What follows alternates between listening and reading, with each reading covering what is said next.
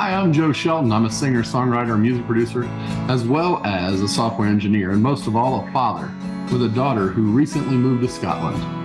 And I'm Bailey, a magazine editor, graphic designer, and illustrator. This podcast is our weekly catch-up. We wanted to share it with you and let you be a part of our family rabble.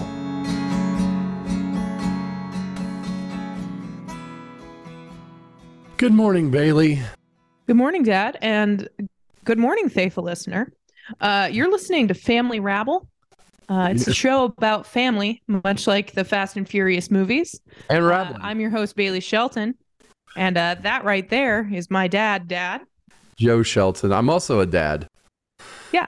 Dad. Although, with all the children out of the home, it's a different kind of dad thing, You feel less like a dad? I feel like because you were successful twice. I guess I was successful. I don't know. You guys, the jury's still out until you guys are 90. So I don't know. I mean, and I feel like maybe like most people consider the race run at 18. Yeah. Well, the race has been run, and the horses have left the pasture, so to speak. I think that's cattle.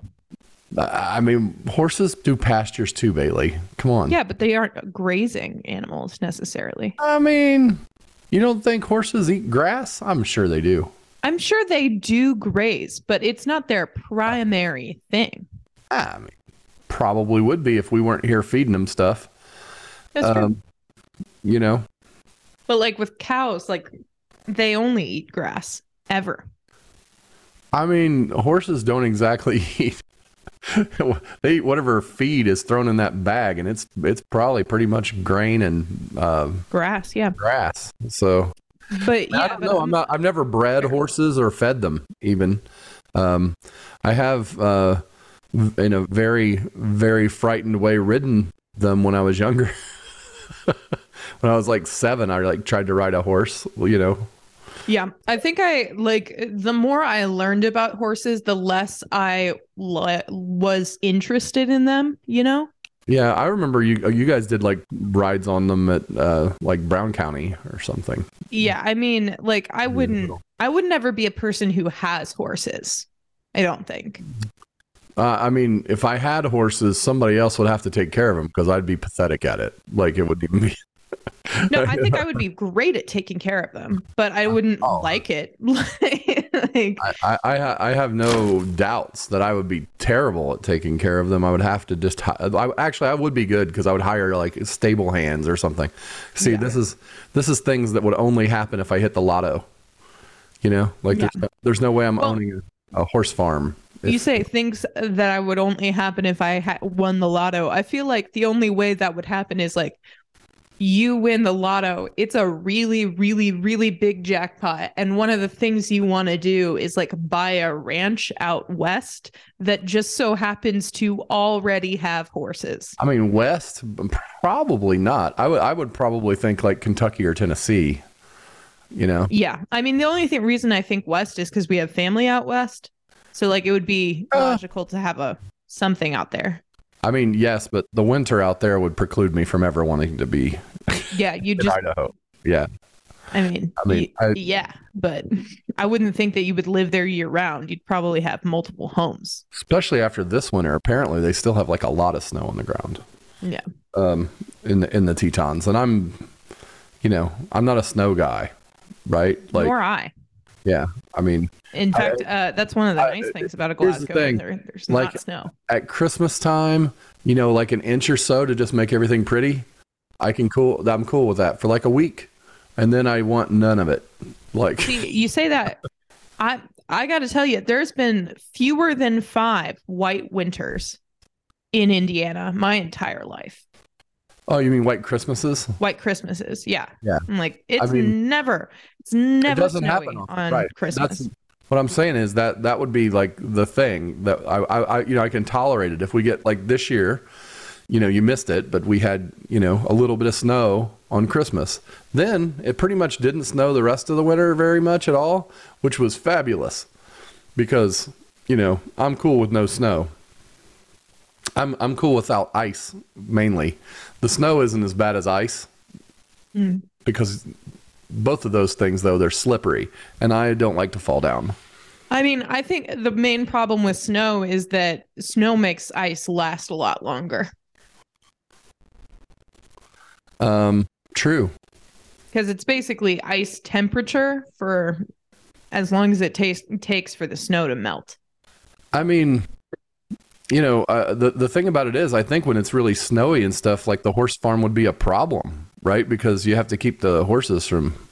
You'd have to winterize the horses, yeah. You have to have like a barn that's really, really solid in the winter if it's going to be like a brutal cold place. I mean, I guess in Kentucky and Tennessee, even in Indiana, there are horse farms. Yeah. But we're referring to horse farms. Usually horse farms have like are a just heated barn. Land with 2 horses on it. No, I don't think so. They have a barn somewhere generally. Yeah, but usually the barn is. And I don't think they call it a barn. Maybe they call it a stable, right? Yeah. Yeah. I mean, and the thing is, I think the stable is the actual structure within the barn, though. There are quite a few of them around because of the horse racing tracks that are.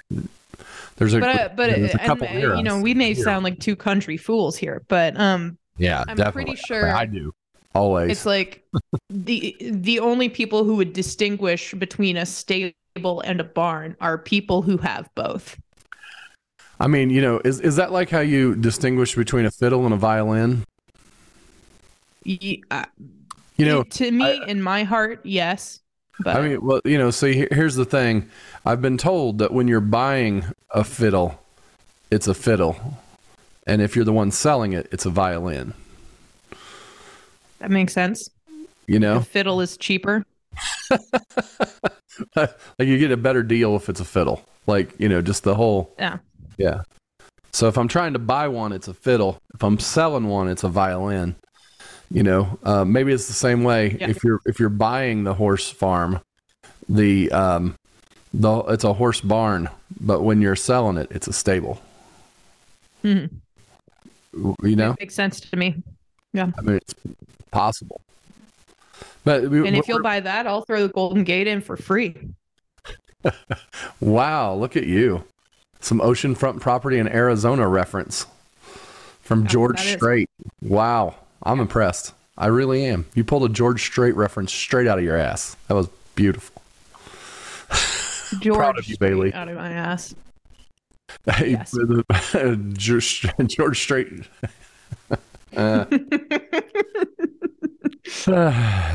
Yeah, I'm sure George Strait would love that reference. I know he's one of our faithful 7 listeners from last week. Is he alive? George Strait? Hell yeah, he's alive. What do you mean? Oh. Hey, George. What's up, buddy? I thought you were dead. I believe he's doing shows again, Is he? Yeah, he did that like last tour thing, but then took a couple years and said, you know what? I can still do some shows. Mm-hmm. Yeah. Which, oddly enough, I've never seen George live. Like, like in person. I've seen him live on like the award shows and such, but not like. Right. I've never been to a concert of his, which is, yeah, I would go. Mm-hmm. George is really good. Granny would love that, right? Like she's Big totally George Strait fan. She's totally all in. Yeah. What's that song? What's that George Strait song?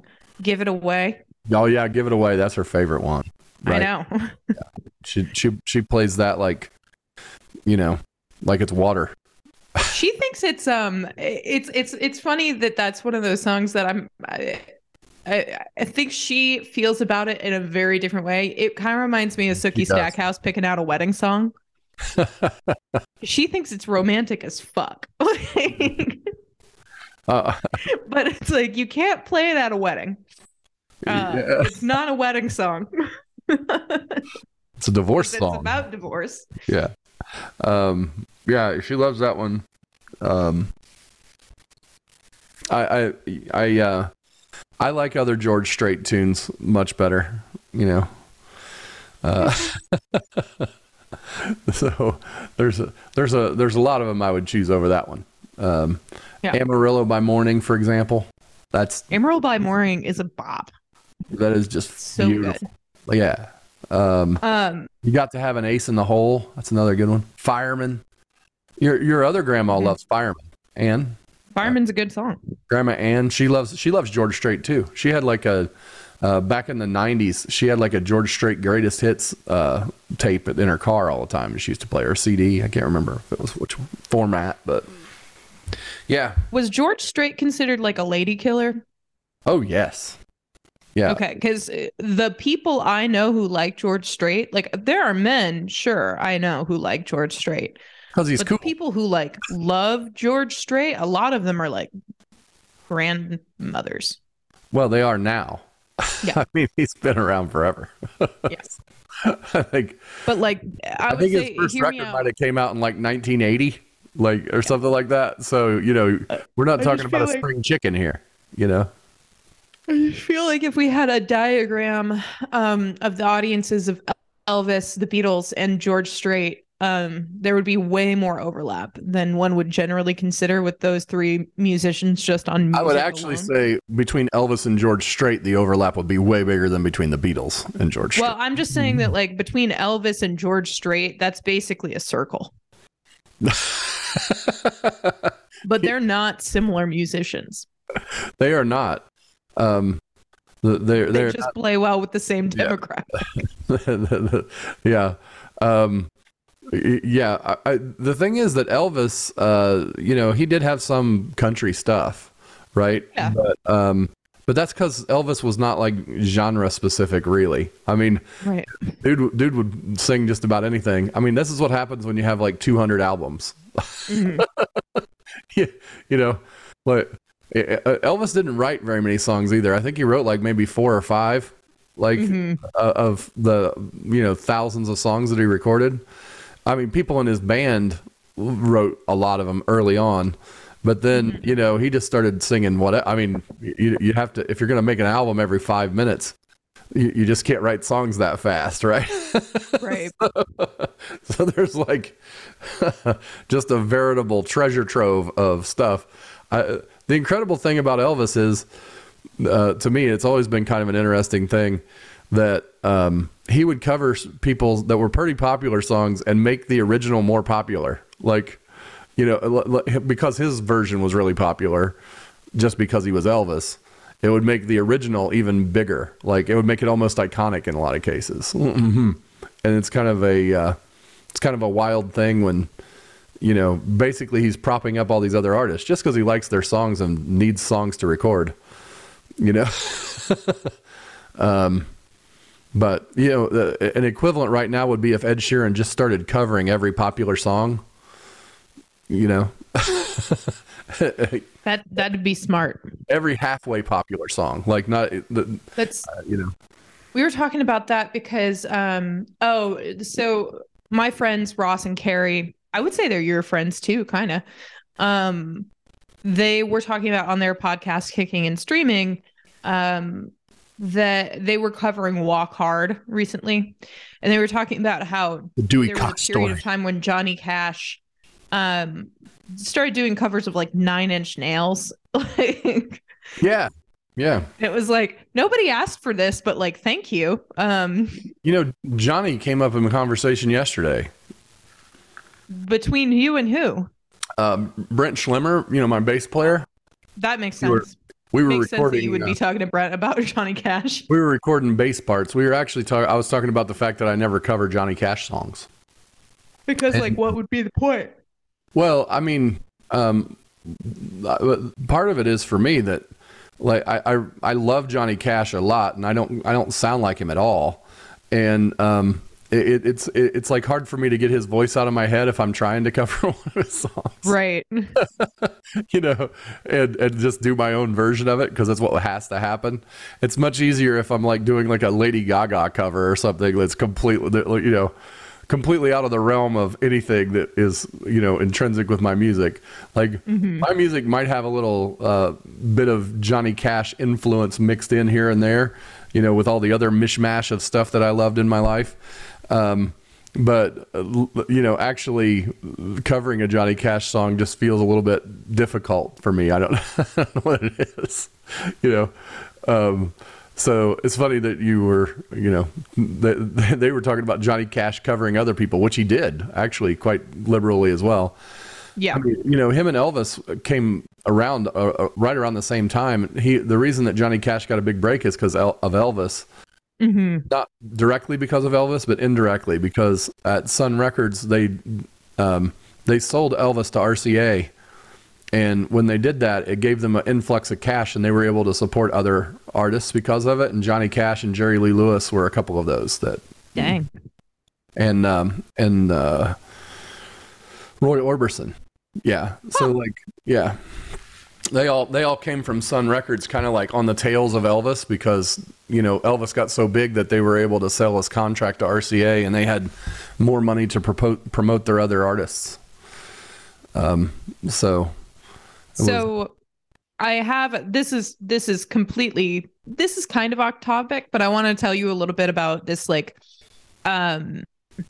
this weird little side brain thing that I've had in my sketchbooks for a few months, which is I would really love one day to redo the Indiana Beach branding. Really? Are you pitching to them right here on our Family Rabble podcast? I'm sure they're listening. If one of our 8 listeners is in charge of Indiana Beach at all, let me tell you. Or has a contact to the marketing department at Indiana Beach. Bailey is interested. So I was thinking about this because their current website and brand is kind of like this. Do you remember when MTV was like, wow, we really have no unified branding whatsoever. Everything looks different. We have let our motion graphics department go off the rails a little bit. And they unified the MTV brand in the early 2000s. Actually, I think it was before then, but regardless. So their website, Indiana Beach's website, it looks like someone's making it in clip art. It's really not great. And it doesn't have a lot of good information at the front. In fact, one part that particularly gets me going is on their homepage. If you scroll down a little bit, they have stay on just off the boardwalk, advertisements for their on campus rentals. And the cabin rentals and stuff, right? Yeah, they're cabin rentals, which is a really good resource and has always been there with Indiana Beach. Ooh, I've stayed in that one. They have. I stayed in that one. That place it looks just like it did in 1999 or 2000. That's what I'm saying. I'm it's a little too honest of a photo, They need some photography work, some Photoshop, just to brighten it up. They don't need Photoshop necessarily. They need to go out there with fucking buckets of paint, power washer, and a can of paint. And then on the inside, they just need to stage the rooms a little bit better. It doesn't have to be nice, but I would lean into the camp motif, and that was why I was you know what? I would redo the entire brand to be summer campy. And I would bring back Ivy Crow in a different way. I would redo Ivy Crow's styling entirely. Well, and there is no way I'd ever change their tagline. It is awesome. No.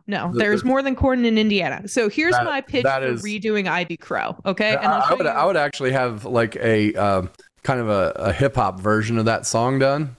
There's more than corn in Indiana. It's the best part of Americana. It's all within. Okay. So, that's my redraw of Ivy Crow for you. I'll show you. I've made basically the styling a little bit more cartoony and childish. For those listening at home, if you've ever seen Gravity Falls, that's kind of the animation style I was thinking about. Well, I was looking at, hold on, I'm seeing him at the top of the page because I'm looking at it. It's he's not bad as it is. I think you were talking about the cottages. I clicked on one of them, and the picture is I think it was taken with a flip phone or something. I don't know what they used, but it's super low quality picture, and it's really, really pixelated and digital looking there. And I'm what? You couldn't just take a fresh take an iPhone out there. It doesn't even have to be an SLR. Any iPhone can take a higher quality photo than what you've used. So Even the iPhone 2, like maybe somebody's got an old iPhone 2 in their drawer. I guarantee it takes better pictures than that. But then I go over here to this. The other thing is I look at it and I look inside this cottage that I had stayed in like 20 years ago. Yeah. Okay. The cottage is way nicer than it was when we stayed in it. They have done some upgrades inside. The outside needs to be painted, but on the inside, I'm like, wow, that's I would stay there. Like, it's nice. Yeah. I'm gonna give it a probably a 7 out of 10 for a little cottage. That's a score, man. That's not like, I mean, I would rather stay at Hilton, quite honestly, but that doesn't mean that this isn't really nice. It's really well done inside. So, and honestly, we're gonna give them props for things they're doing well as well. Yeah. So Indiana Beach, it's like, it's an older theme park and it's in the middle of Indiana. So like the people who usually go there are people from the Midwest who are probably like lower middle income. They're doing like a cheaper family vacation. And that's kind of my thought is like, I really want, like, if it were me, I would do a lot of things to revamp their website and make it a little bit more geared toward like selling their cheaper rentals, their camping. And then also I would make sure that the Indiana Beach ballroom is booked out all summer long and that you can get easy like ticket packages for that. And then on top of that, I really want to redo their commercials with the jingles to be like this newer Ivy Crow. I want it to be a girl now. Like I want to change the voice actor of Ivy Crow to be like a woman. And I want her to be like the granddaughter of I.B. Crow, right? So Grandpa Crow is a character. And basically like it's a series of commercials where little Ivy takes you on different like adventures. Like she like, and they're all like imagined adventures. So like the Lost Coaster of Superstitious Mountain, she's like taking you through Superstitious Mountain to try and find the treasure. Or like the Hoosier Hurricane or the Steel Hog. It's like, oh, her family's really into motorcycles, and so she's got like her little like sidecar, and she and her like family are like, oh, let's go on a cycling trip, and it's like the Steel Hog. So the really old one went away, right? The where is it still there? Which one? The one that was from like 1935. Is that coaster still there? The Tigger is, but you're talking about the Galaxy. The Galaxy, yeah. Is that one's gone? That one's gone because, quite frankly, it was rotting, right? It was rotting, yeah. Because it says there's a new. Rid of them, but they've added the Steel Hog, and now they have one called the Cyclone. The Cyclone it says this is the new ride last year. Yeah, but that must have replaced the Galaxy. I think it did. Yeah, it looks like it's. But they still have like a whole bunch of other like. Not necessarily coasters. Like they have like the Den of Lost Thieves and Dr. Frankenstein's Haunted Castle and Air Crow and. Okay, so the Cyclone is basically the Galaxy but rebuilt and made out of steel. Yeah, instead of so wood. It's safer. Well, I mean, the thing was there was 100-year-old wood and it was just so it's still this isn't this is a roller coaster that's like really old timey. Both that one and even though it's new, and then the Tigger is like riding a bobsled, and that's but the Tigger. It has seat belts. No, I wouldn't think that ride was actually fun. I like the Lost Coaster of Superstition Mountain. Oddly, it's not a very long ride. But no. I challenge, and this is the thing. I've ridden coasters at like all of the major amusement parks, and Kings Island is my favorite place. But I challenge any of them to have something that's quite as scary as Lost Coaster of Superstition Mountain. There's a couple reasons why it's scary. One is you're inside this like cage when you get in it. Like you climb inside like a cage, like a bucket with a cage. That's your cart because it's supposed to be like a mining car or something, right? Yeah. So we put you in this basically mining car and you get to decide whether you're going forwards or backwards. Yeah. Cause you can sit on either side of the car. Right. And then the thing is that it's like, it goes into these really dark, mining kind of tunnel things. And like, it's not that scary when you're riding forwards, but when you're riding backwards, you have no idea where anything's going to happen on this thing. And you're in darkness for like half of it. Yeah, you can't even tell like at all where you are. The thing like suddenly drops off and you're like, it's like your whole back drops out of you, right? And I've ridden backwards coasters before, but like the racer at Kings Island runs backwards. One of them, like one car runs backwards, one runs forwards, right? And riding it backwards isn't as scary because you can see everything. Like you're outside and like you can kind of tell that you're getting ready to crest a hill or whatever. In that thing, it's completely blind, and you come. It like takes the wind out of you like really fast because you have no idea that it's coming at all, you know? Well, and on top of that, I've ridden that coaster upwards of 100 times because we went like every summer as a kid. We would ride that thing multiple times, like especially if there was no line, because there's always a line for Superstition Mountain. So it's like when there's not a line, he's like, fuck yeah, I'm going on it. And I'm going to ride it as many times as I can until there's a line. And I can tell you, I can't draw a diagram of it. Like, I couldn't tell you what happens. Like, you can ride it as many times as you want. You won't, you won't expect the curves. Honestly, it's stuck in a weird spot. And plus it bounces a lot because it is wooden, right? Yeah. But it's like in this, it's like jammed into a little space at the park, you know? Yeah. But... it's kind of stacked on top of itself a little bit, right? Because it's a mountain, right? You're going through the whole... I mean, it's supposed to be a quote unquote mountain. It doesn't, it looks like, cheesy, like fake mountain, but, but it is absolutely, for what it is a totally wonderful ride. I'm like, the first time when I rode it, because I remember when they put it in, and the first time I rode it, I was like, hey, this right here, this is good. I mean, because they had the Tigger and the Galaxy coaster, and those were Well, and so for what it's worth, the Steel Hog is actually a fun ride. Like I've ridden it 3-4 times, maybe 5, and it's fun. The problem with it is its location is on like the back lot. So I think we actually saw the Cyclone because it was going in next to the Steel Hog when we were in Monticello a few years ago. I see. Well, the I haven't ridden the Steel Hog, but I'm looking at it and it looks fun. It is fun. It's got a few loops in it. Yeah. I mean, it's got, like that one hill there looks like it kind of goes almost like it goes not straight down, but kind of like down and underneath the track, like backward, like you're hanging out of it a bit as you go. And then there's some looping.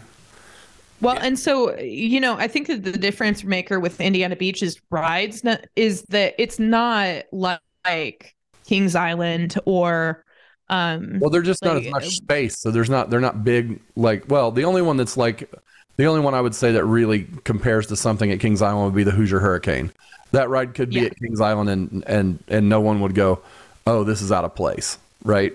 And in fact, the main hill on the Hoosier Hurricane is one of the more awesome hills that you'll like. It puts you in the mind of things that happen at Cedar Point because it goes out over the water and underneath the suspension bridge between the parking lot and the park, right? And, exactly. Like the thing with the Hoosier Hurricane and also the Cornball Express is that they basically take up the length of that entire island that Indiana Beach is on. Right. So. Yeah.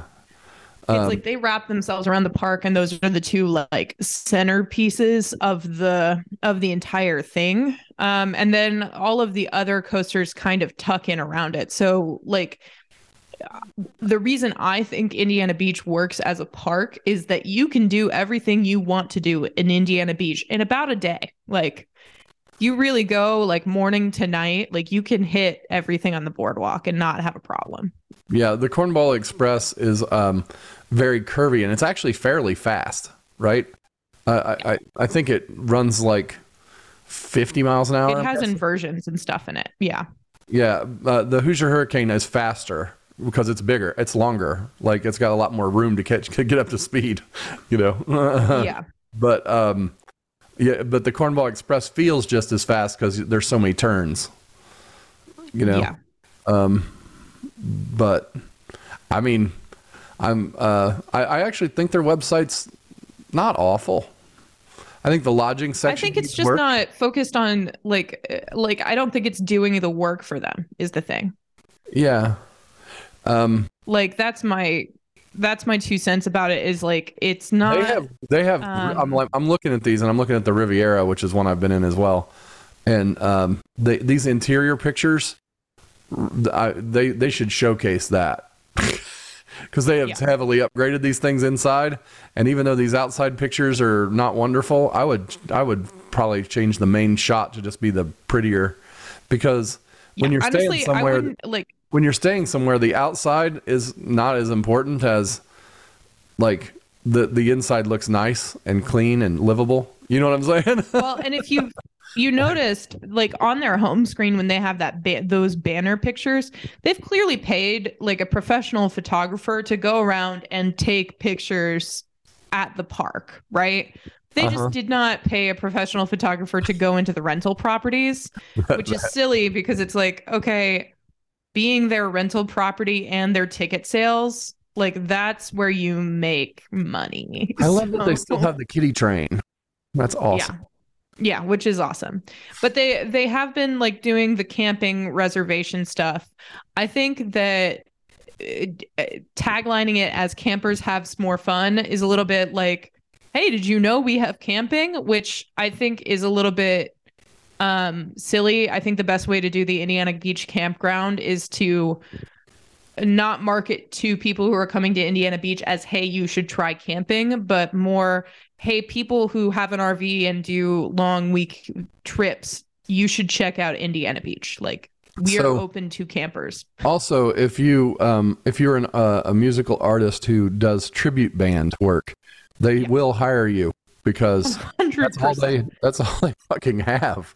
I'm like, look, Eliminator, the ZZ Top tribute, Logan Ramey, Elvis Presley tribute, Parrots of the Caribbean, Jimmy Buffett tribute, and that's what I'm saying, where I'm like, John Cougar Mellencamp, Simply Billy, Billy Joel tribute, Captured Detroit, Journey tribute. It's like, are there no bands that they could get that aren't tribute bands? Is that impossible? And this is what I'm saying when I'm saying like, you need to redo IB Crow, is like they need to turn over their target demographic to be the next generation, because all of their bands are like geared towards like old people. You know, it's like who listens to the Billy Joel tribute band? Someone who is over the age of 50.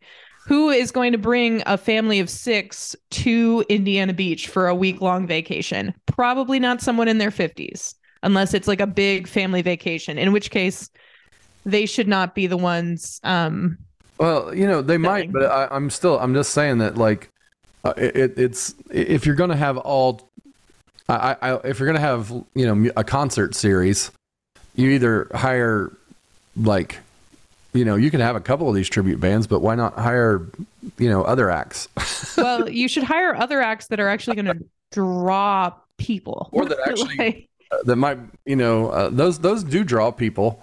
They're just they're absolutely fans of that group or whatever. It's not. You know, I mean, I'm not saying like, oh, we need to fill the ballroom. I'm saying that like people should be like, oh, did you know this band I like is going to be playing at Indiana Beach, which means that I can have a weekend at a theme park.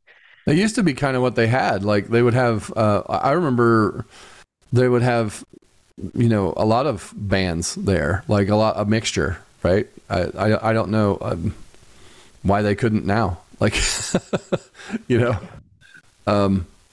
it's odd that every one of them's a tribute band. That's interesting. Yeah.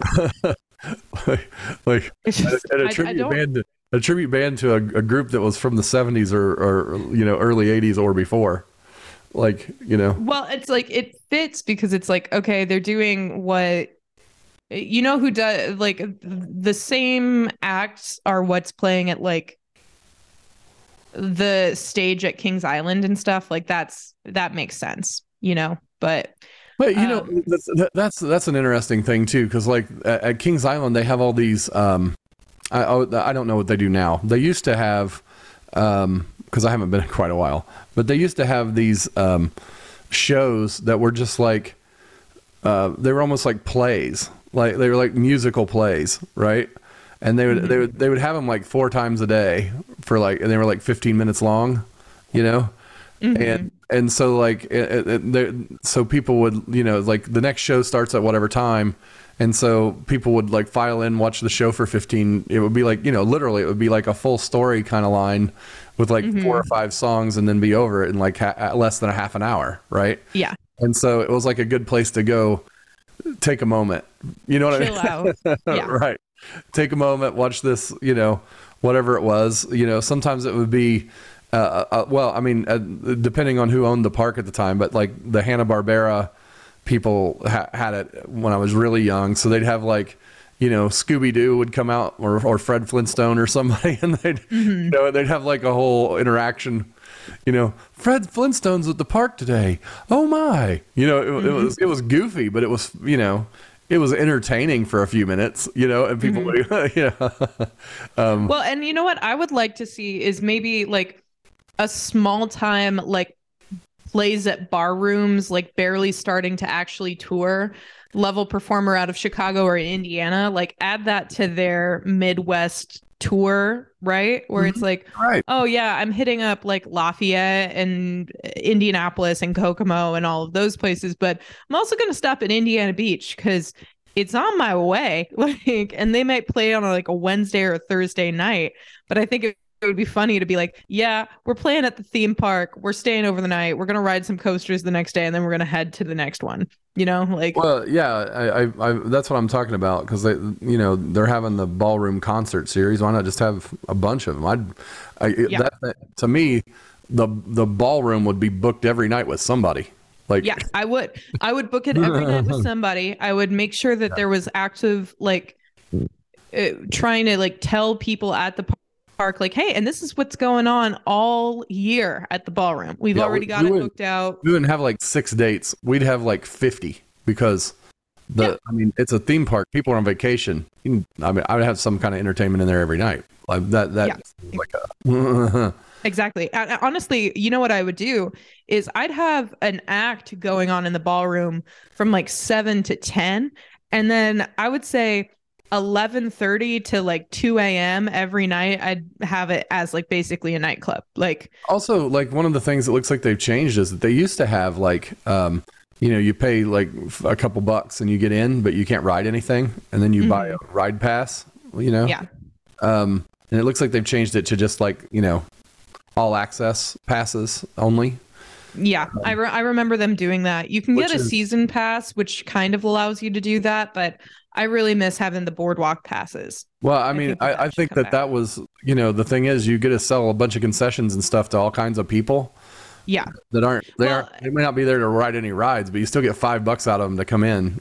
Honestly, my primary marketing suggestion is not to invest in new coasters anymore. Like, we've got the Cyclone, we've got the Steel Hog. The next 5 years, they need to be focusing on drawing local businesses to the boardwalk, partnering with local businesses, and then like reinvesting in those like have been there forever heritage, like kind of but not really rides. So like Frankenstein's Haunted Mansion and the like Lost Thieves, Den of Lost Thieves, because those things are like things that do they still do the boat rides with the Schaefer Queen? Yeah, they still do the Schaefer Queen, but the way they advertise it is weird. It's like, go on a historic boat ride. Like, so it's a little bit, yeah. That's not awful. It's not awful. It's just not great. It's not like something that you'd want to do. Yeah, it's Indiana Historical Beach Center. Hold on, I'll show you. Yeah, so they have like a historical section to them now, which is not great. The Carp Cafe. The Carp Cafe. Yeah. Interesting.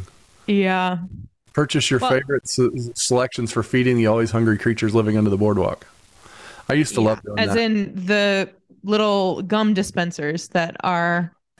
Yeah. You can pay $0.25 and feed the carp. Yes. Yeah, I used to love that. That was awesome. There's so many of them. Like, it's like the greatest carp colony on the planet or something right there by the boardwalk. I know. I love the carp. And the funny thing is, when the place is closed, they're not there. The carp like hear the sound of the stuff starting up and come to the boardwalk. Did you know That's that? crazy. Yeah, because they know there's food there, I guess. I didn't realize that was why. That's my assumption, because like I've been there when it wasn't open, and like if the rides aren't going and stuff, there's no carp, and then as soon as the stuff starts up, there's thousands of them. Like, Well, so hear me out. Also, on just a general stylistic choice note, they did a rebrand when they got purchased up by like a larger. and I'm theme glad that they did, because they were going to close, and I know they were going to close, but I think that the rebrand itself, like the fact that they needed a rebrand, that is understandable and correct. My problem with it is that the rebrand they did is not good. Well, like it doesn't. I think that you can probably pitch yourself to them, Bailey, and give them a shot. I know. I love the idea of like, yeah. So like, and I even have like a target demo like typed out a little bit. It's like basically like you want this character of Ivy to come back and be like, first of all, just as fucking catchy, because you don't really need to change the theme song or like the that's what I mean. Though.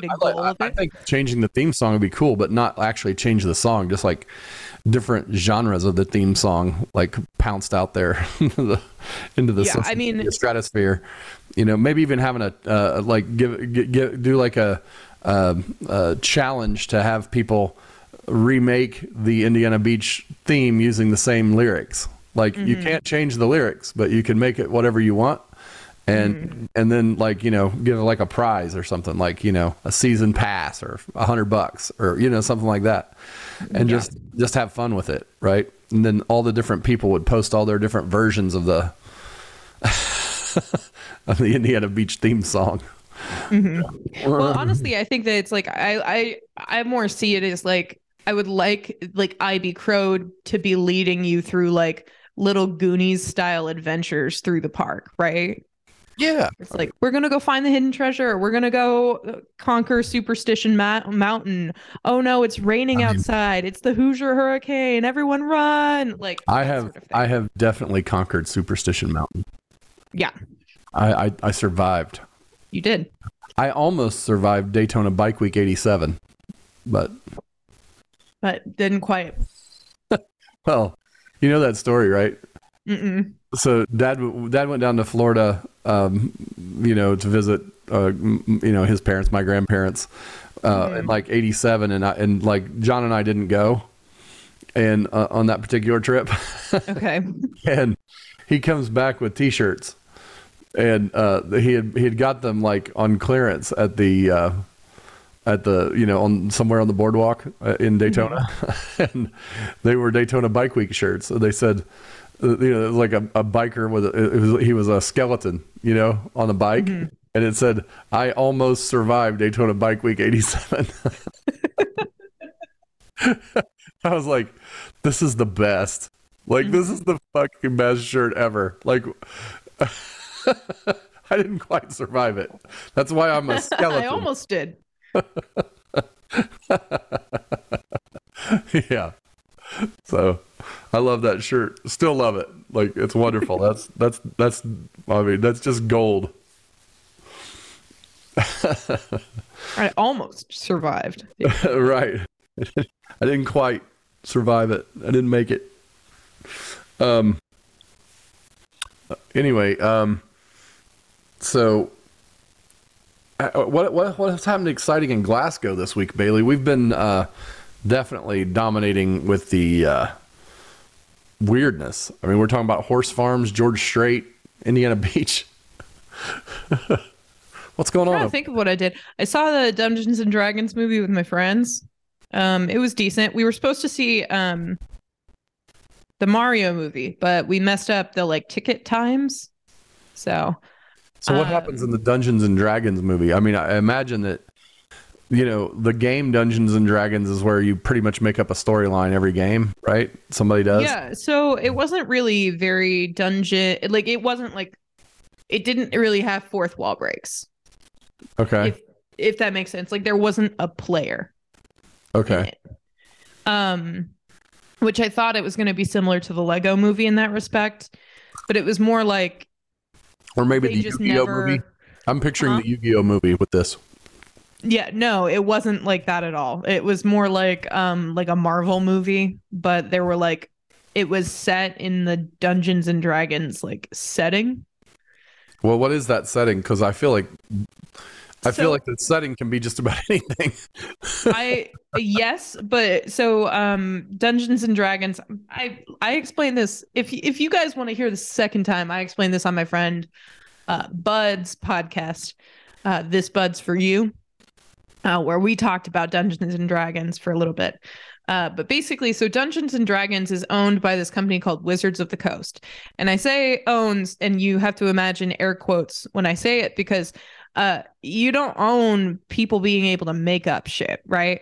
But they're the ones who sell like the player's handbook, and there are a whole bunch of like guided adventures that they make and stuff like that. So this movie, they have the right to use the phrase Dungeons and Dragons and then all of the settings that Wizards of the Coast like created. So basically the movie was set in their like default Dungeons and Dragons setting and used a bunch of their like recurring settings, recurring enemies, magic spells, like all of that stuff. Like it basically used like the framework of a Dungeons and Dragons plot. So like the instead original, of having like players or anything like that, they had like basically like just a normal, like if you were reading a story, like it was just a normal story without any of the like game convention.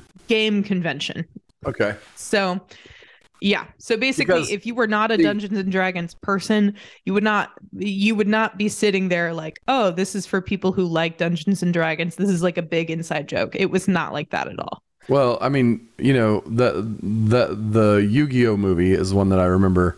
They were just blatantly playing a game of Yu-Gi-Oh that's what the movie was. Yeah. And it was, I mean, some of the worst tripe I've ever seen in my life, right? I mean, I understand that like my 3-year-old son or 4-year-old son loved the thing because he was 3 or 4. But when you're when you're anything over like 15, it was like absolutely horrible. Like, yeah. You know, and I likened it to, you know, we could make a Monopoly movie and it would be just as monotonous, you know, like, oh, look, I landed on Park Place, you know, like, yeah. And that's how that movie worked. So when I saw Dungeons and Dragons movie, I immediately flashed to the awfulness of the Yu-Gi-Oh movie and was like, well, this could go I don't really, know that really you ever south. stuck around during our daytime television era where you would know that like Yu-Gi-Oh and Pokemon as franchises are shows about people playing games. But I mean, I never watched any of that crap when it was in the house and I wasn't forced to sit there in front of it. Like you guys would watch whatever. And when I came in the room, it would get flipped off because I'm not watching, you know. And you taught that metric of older person gets to turn off the TV whenever they want to my brother, who then basically every 30 to 45 minutes would go into the room where I'm watching TV and just turn it off so that he could watch whatever he wanted while he was making food. I did not teach him the metric of older person gets to do that. You have to understand, parents pay all the bills, and the person paying the bills gets to flip shit off. Sure, but you didn't say the reason. Yeah. Okay, that's the reason, not because I'm older. That was never. No. So here's the thing. I own the fucking AJ was TV. I'll turn it off. Bigger and stronger than me. So when we were 14 and the person 16, with the most power. The person with the most power did that. Like, so that, you know, that may be. And the truth is that I had more power because I paid all the bills, you know, like that's called parents. So, yeah. So basically you taught that to him. Yeah. And you didn't have to say, AJ, this is a thing that you can do to your sister. He merely was like, hey, that's not fair. And you said, I have more power than you. And he goes, well, I have more power over someone in this household. And that was how. Well, he wasn't supposed to have more power over you, but, you know, I wasn't there, apparently, when this happened. Thank you for telling me. No, I mean, that was... You told me that I had succeeded as a parent earlier. I don't know. Maybe I made some mistakes. Yep. I mean, it's okay because we're both adults now, and he doesn't. I mean, now you're bitching about it, and I can't do a damn thing. I get. Yeah, I mean, I'm sure I complained about it at the time. And you were like, "Well, I can't be home all day." So, tough tit. The statute of limitations is run out on that complaint, Bailey. Well, I'm allowed to complain about it. I mean, I'm not complaining, so you'll do anything. You would be allowed if you were here. You would be allowed if you were here in a free country, but you're not. You're in. It's not like it's not a free country. I said that the other day. I was doing that whole, obviously America is the only place that's free bullshit that we hear here all the time. I forget what I was doing. I think I was like making dinner or something, and I think I literally said, I was like, well, I know that it's not going to change things, but I'm at least going to complain about it, and that's my right as an American. And I said that to Jimmy, and Jimmy was like, "Yeah, okay, well, good for you." He didn't get the joke. No, he did. He just didn't think it was funny. That's what I mean. He didn't get the joke because he hasn't been here with all these people that are just eye rolling. That's my right as an American. Yeah, eye rollingly American. Yeah. Yeah. Well, I also said to him. So yesterday I was like, "Hey man, I need to get out of the house. Like, can we go do a thing?" And he was like, "Yeah, sure." And so we went to the West End and like went to an art museum and things. And he was like, "Hey, I'm gonna go into the store and pick up a pack of." He said fags. He meant cigarettes. And I said to him, "I was like, you're gonna have a real weird time in America." I was like, "People are not gonna know you mean cigarettes." And he was like, "Yeah, I'm not looking forward to that." And I was like, "Okay, you should stop smoking. Like that's the lesson here. It's like you should stop smoking before we're in America. And then you can not have to worry about the word being different." Also, you won't get cancer, and you'll save a lot of money that you're just burning every time you set one on fire. Yeah, that he is fully aware of that because he's like, "Man, I just never have any spending money." I'm like, "You're paying like $11 a week to smoke cigarettes." Like, actually, that's generous. It's more than 11 a week. It's 11 a pack. So. Oh, so it's $100 a week. Yeah. Most likely. Most likely. Yeah. Yeah. So you're paying $100 a week to torture yourself and to, and to have trouble walking upstairs. Mm-hmm. Yeah. I mean, silly. Kind of like, that's what set Granny off, right? I mean, she quit smoking because of the price. Yeah. I can't imagine Granny like dealing with the UK cigarette prices either, because it's way cheaper in America. Well, I mean, it became a lot more expensive here. Like, it just is. Right. But even in California, it's only like $7 a pack.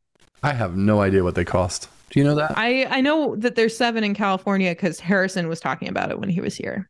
Well, I have no idea because like I've never smoked any ever. So I haven't paid to burn money. Like, I don't have any interest in smoking cigarettes. For me, my thought is if you're going to do it, just go ahead and wrap up a $1 bill each time and pack that up with tobacco and smoke it. That way you can actually burn the money and see what you're doing.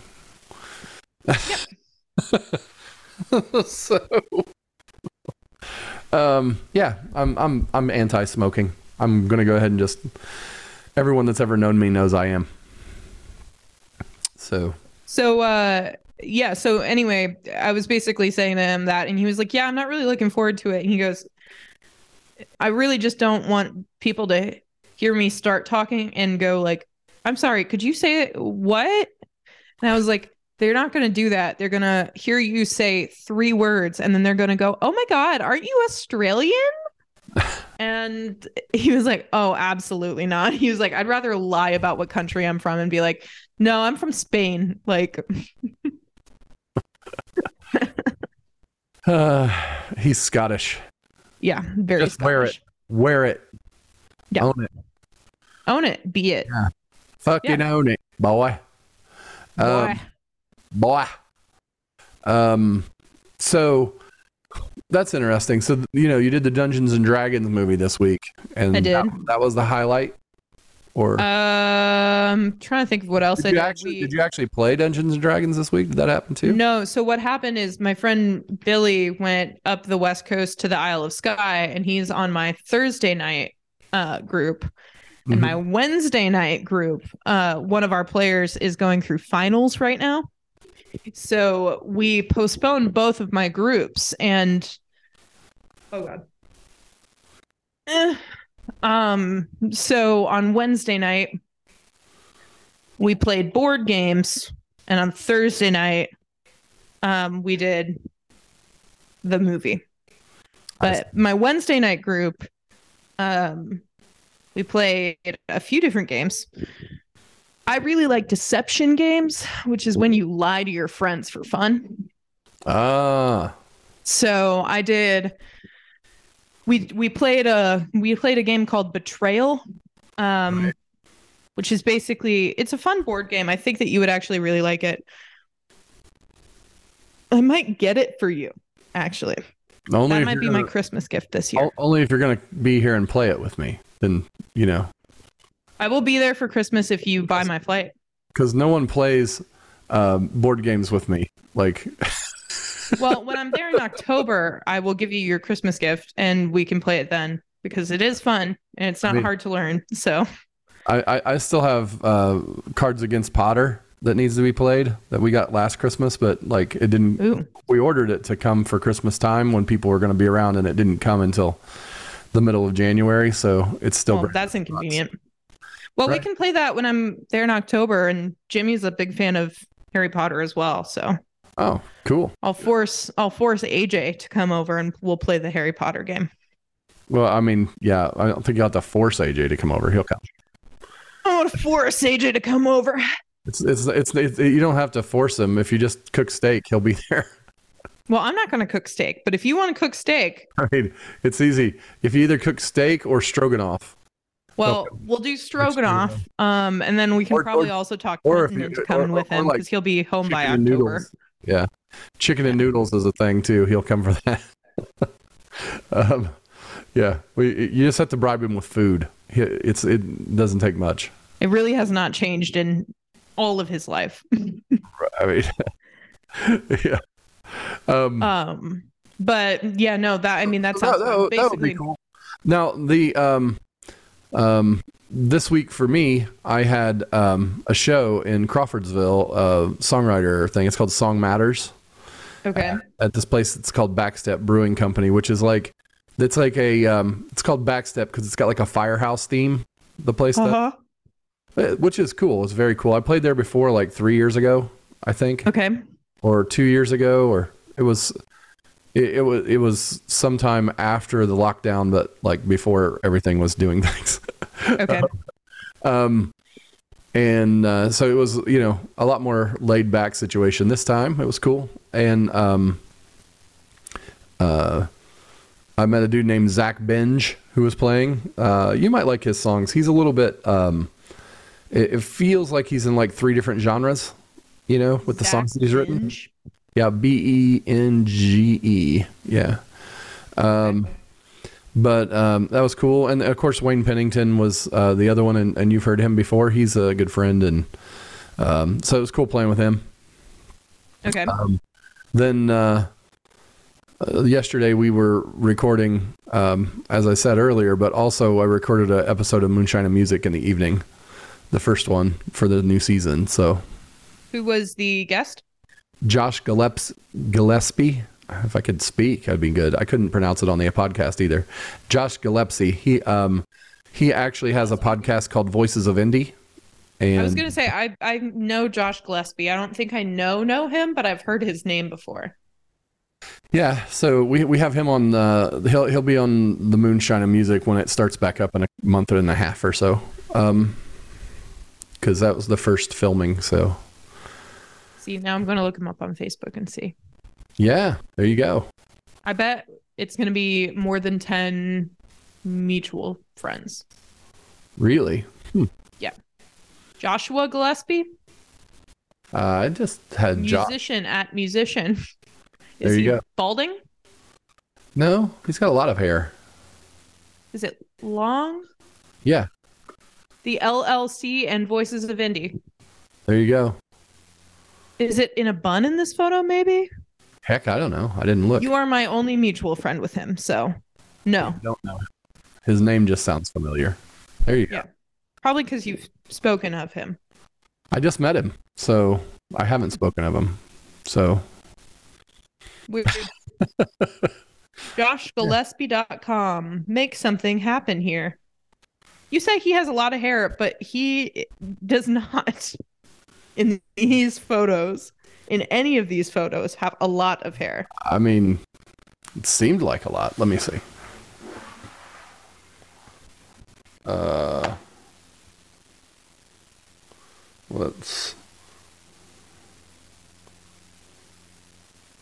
I mean, there you can see his face, right? We're okay, so it's long now. Yeah. I mean, yeah. In all of his Facebook photos, it is shaped short. I see. Well, yeah, he has a lot of hair now. At least he did yesterday.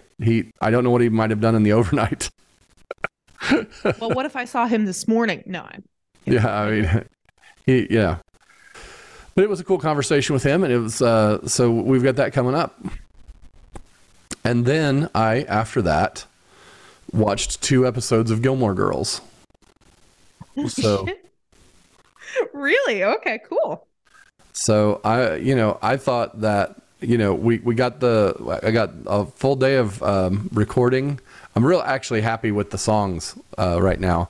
I actually wrote a new song this week, which is what happens when I record, as you know. New songs happen. Mm-hmm. They get added.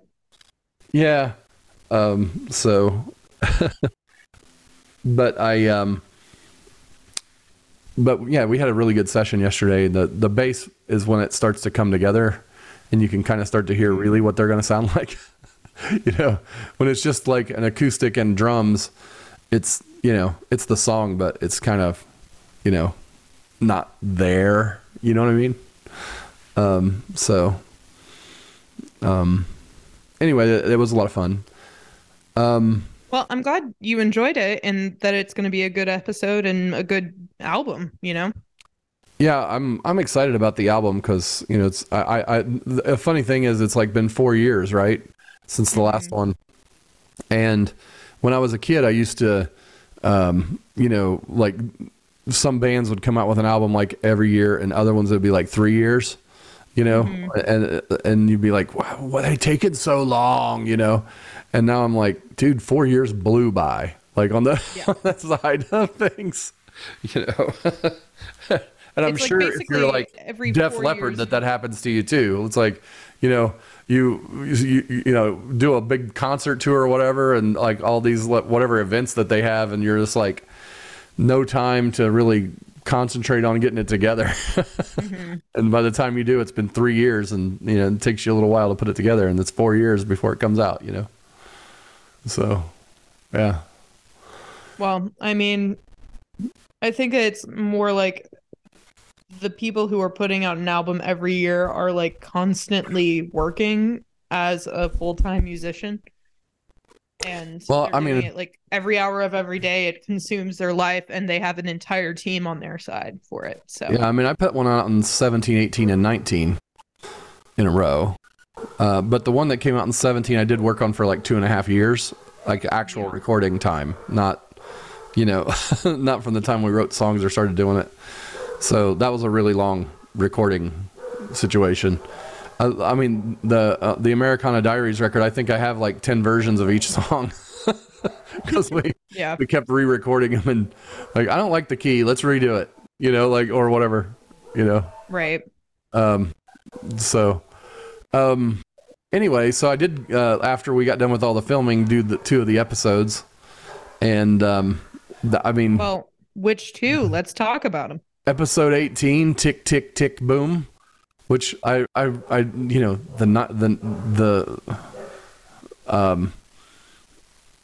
tick, tick, tick, boom thing, like, at the time that I first saw this, reference, right? Well, it's a play reference, right? Tick, tick, tick, boom is a play. And Oh, is it? yeah, it's and recently, like Lin-Manuel Miranda did it and made it into a movie. So So, but like, I'm just like, that's an interesting reference because it doesn't really reference like that actual play or anything in the show, but that. no, it's more like an omen of An homage. Yeah, an what omen. the episode is. Yeah, that's true.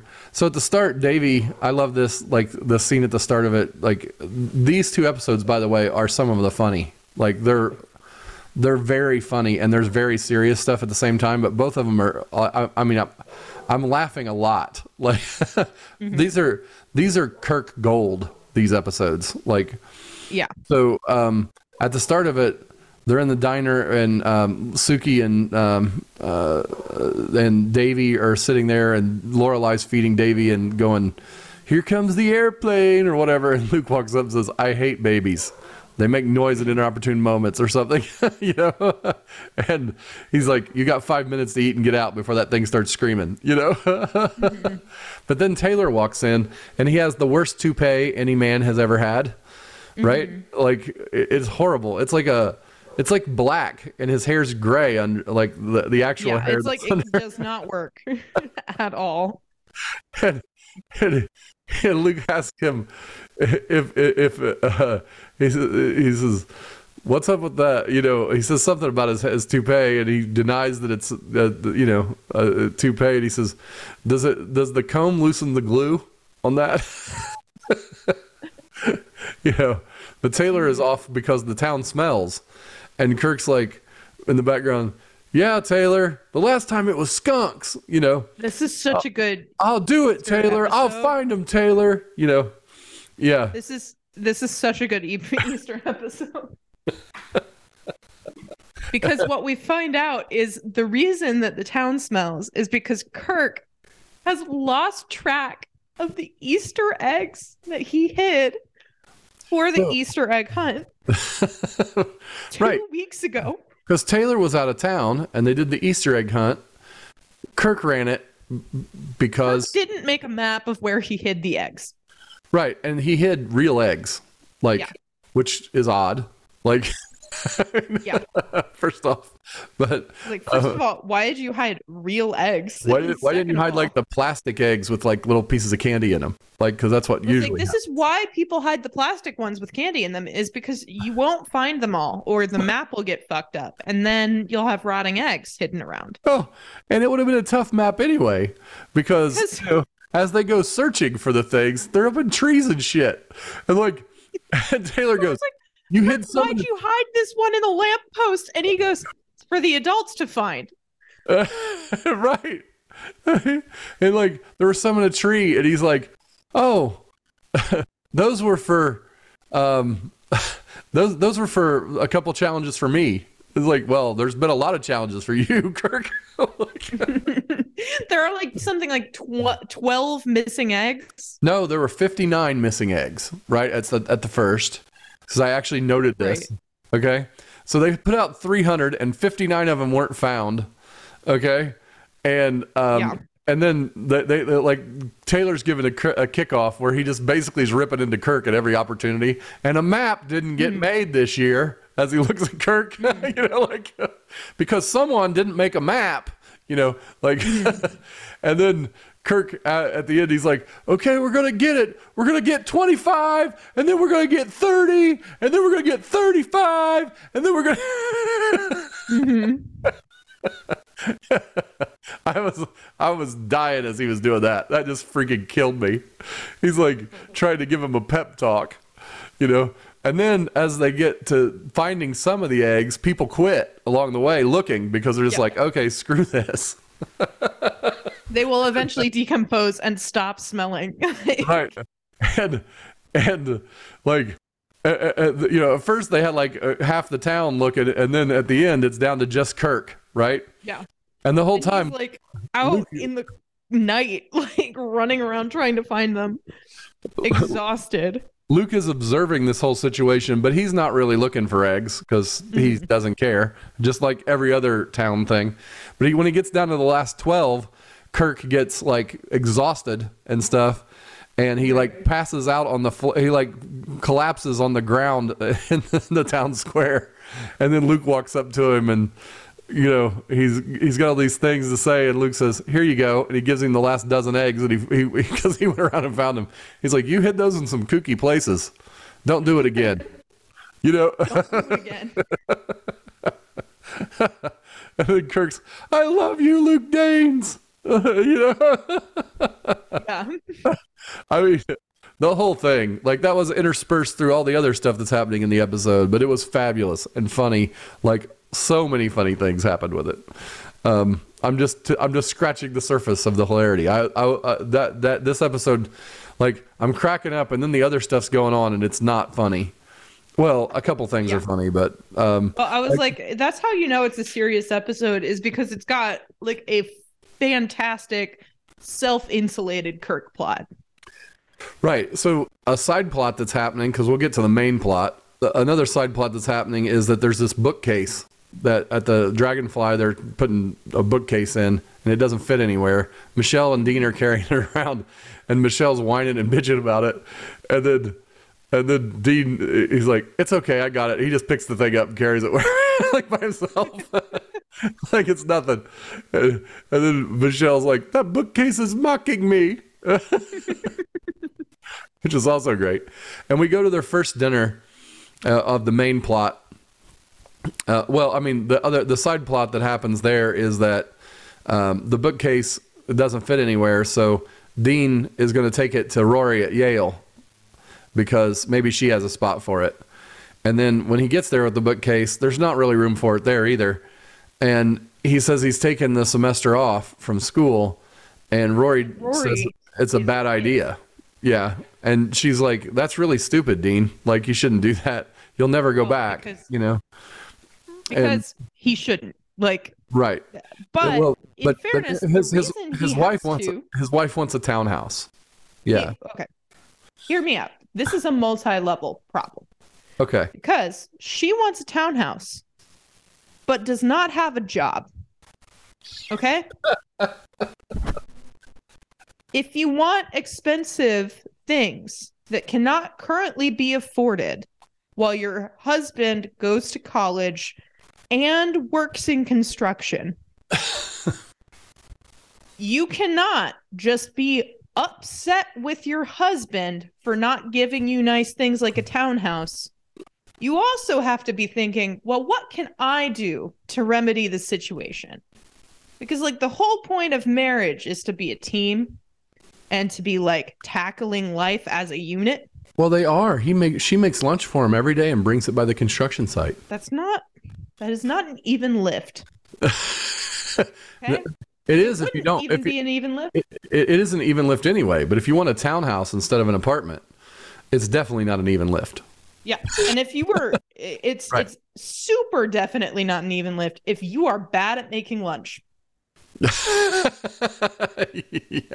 if your food sucks, it's even worse. It's unpaid labor that nobody wants you to do. Right.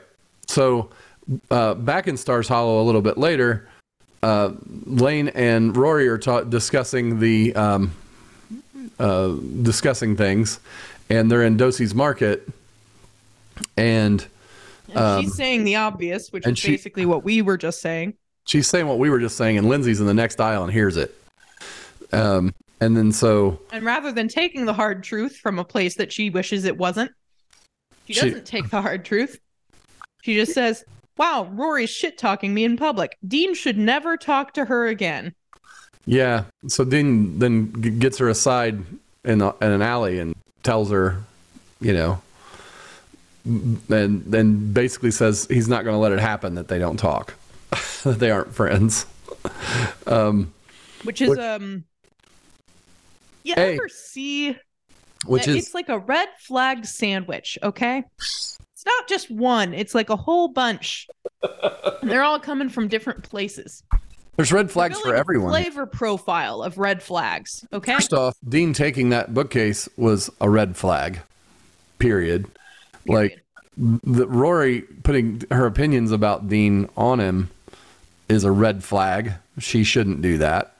Even though it is the right thing to say, you don't get a say. you guys aren't dating like anymore. You're not even friends. I mean, you are, but that's ridiculous. You are, but you're not, because he clearly is still in love with you. Right. Brought you a bookcase to Yale on a whim. Right. And, you know, so, and then, you know, when he says, I'm not going to let that happen, that's also, you know, it's a red flag. Lindsay is a red flag anyway. She should have never married Dean. She made the mistake on that one, as well as he made the mistake, because she knew damn well that he wasn't over her, unless she's just blind. You know? She doesn't appear to be stupid is the thing. Like, she's not dumb. Yeah. I mean, but she is a little in this regard. She's just blind to how much this is never going to work. And it doesn't matter. It isn't that Dean's ever really going to be with Rory either. It just means that, like, he shouldn't have gotten with anyone else. He wasn't over the other person before yet. You know, so you got to get over the last person before you move on to the next one. Like, that's the thing with a rebound is that sometimes it's necessary in order to move on. But marrying your rebound is not a great thing unless it turns out to not be a rebound. Okay. Mm-hmm. Like, I fully and completely embrace the thought, like, yeah, it makes sense if you want to date somebody right after you got out of a relationship, especially if it's a really bad breakup. It can help you move on. You could be the kind of person where that's a good thing for you. Okay. But there might even come a point where you're like, oh, this rebound is a more serious situation than I originally thought it would be. And I actually want to move further with this person. And that's also fine. But there's a point where you would emotionally acknowledge, like, this was not serious and now it is. The thing with Dean is that he never acknowledged that this relationship was supposed to be a rebound. He just immediately was like, no, I can't get a wife at 18 and have it be Rory Gilmore. So instead, I'm going to get back at Rory Gilmore by finding a wife somewhere else. And that is the core of making everyone miserable. And this is just the sideline storyline to this episode and the next one. Like, it gets so much worse. So as we go back to the main storyline, we're at Emily and Richard's for dinner. And Lorelai is wondering where all the anvils went, which is hilarious. Like, anvils were once so ubiquitous that they put them in children's cartoons as a thing that even a child would know. And, you know, and after she's going back and forth on this for a while, Emily, like, stops, looks at her and says, this is going to be the stupidest conversation we've ever had. Like, it's like, this is not, there's nothing to this. Like, this is ridiculous. And so she asks for anything else to be said. And Richard says that Richard and Jason are acquiring a company. And Richard and Jason's, the company they're acquiring is a smaller company. And Lorelai says, smaller? There's only you and Jason in your company. How much smaller can it be? And he's like, well, it's like, I think the guy's name was Bob. Bob runs it's just his Bob. company. Yeah. So you're adding a third partner. No, we're buying his company, you know? Like, you're getting an employee. Right. And so they are going to she says, yeah, we're going to have a dinner to celebrate the merger. And Emily's like, you know, his wife, I think we're going to need an English to dumbbell dictionary for the wife. Yeah. You know, so they're out playing golf. Jason sucks at golf, by the way. Like, so bad. Really bad at golf. Like, he can't even hit the ball. He, like, misses the ball when he swings. You know what's really, really weird about this is, like, something horrible is about to happen.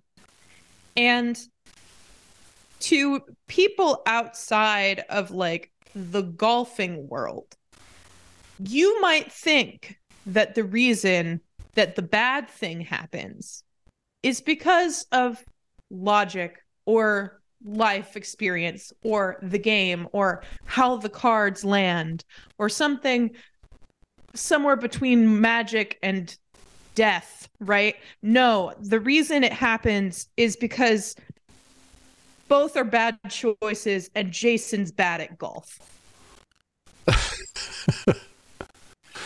And playing golf with Jason is a pain in the ass.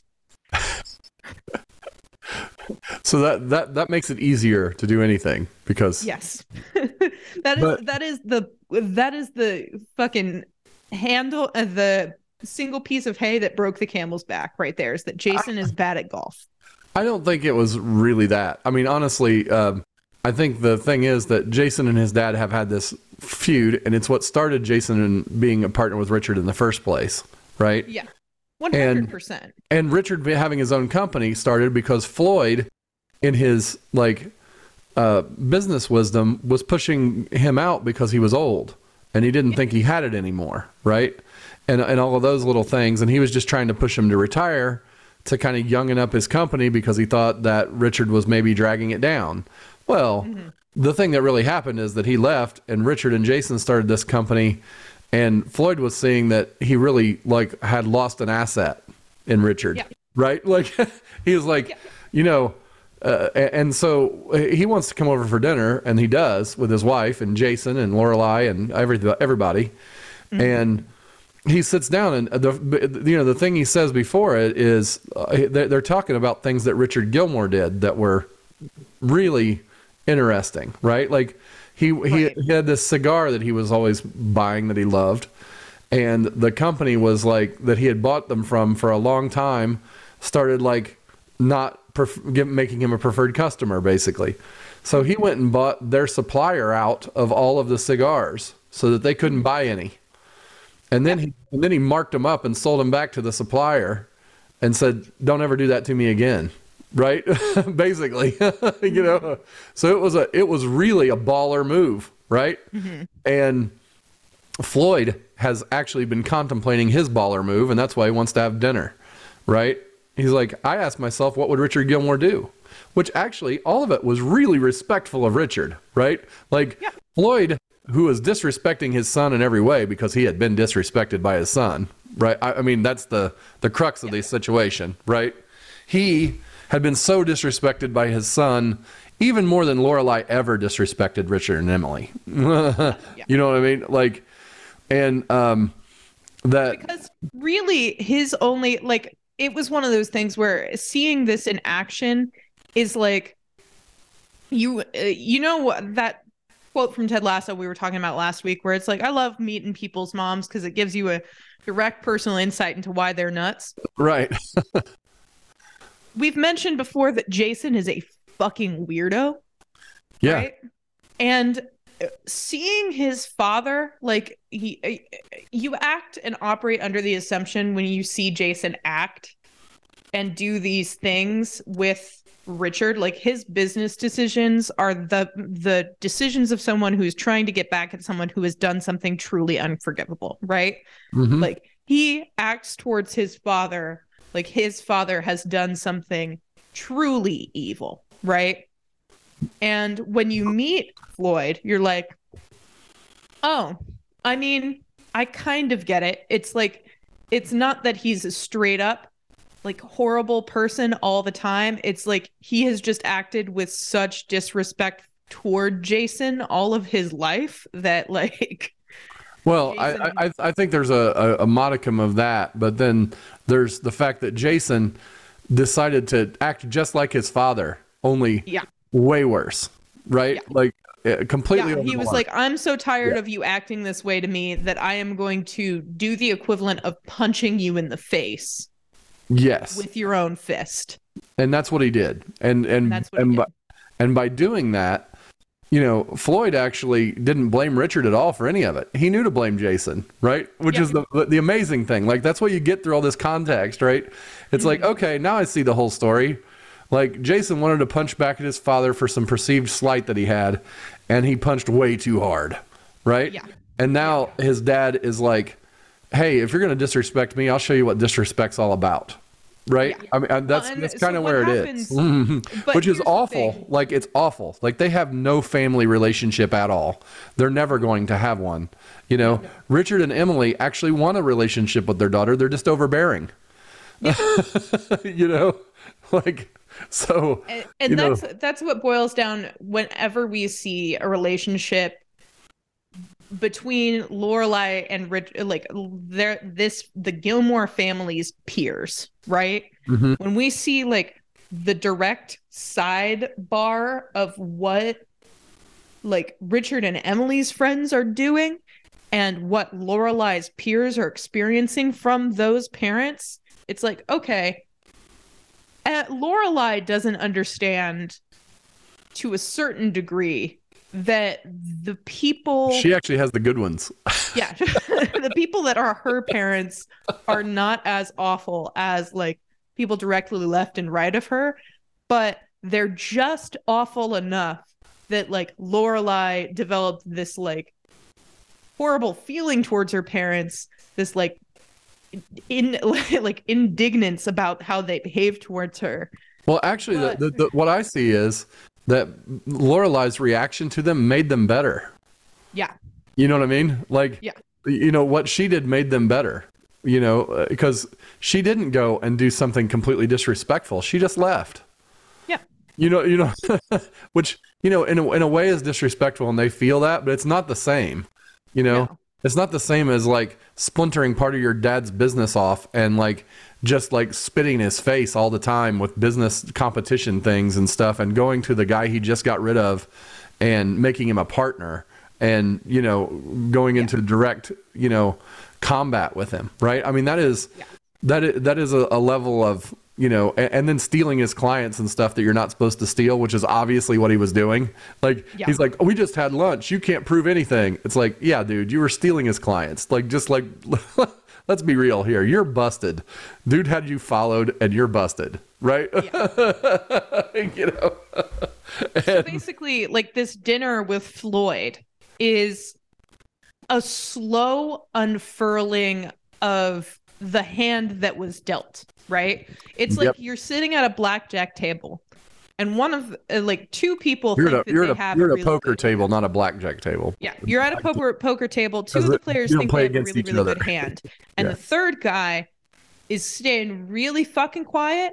And then every time he reveals a card, you think that that's it, and then he's got like a royal flush, right? Yeah. It keeps getting worse as he lays down his cards. Yeah. Yeah. Yeah. But you know, Floyd basically says to them, I'm suing you guys. Jason has been stealing my clients. I have proof of it. You know, and he had a non-compete clause that said that he couldn't take any of, you know, clients in this class or whatever, right? Yeah. And Richard, and he says, and you know, he says to Richard, dude, you have no legs to stand on.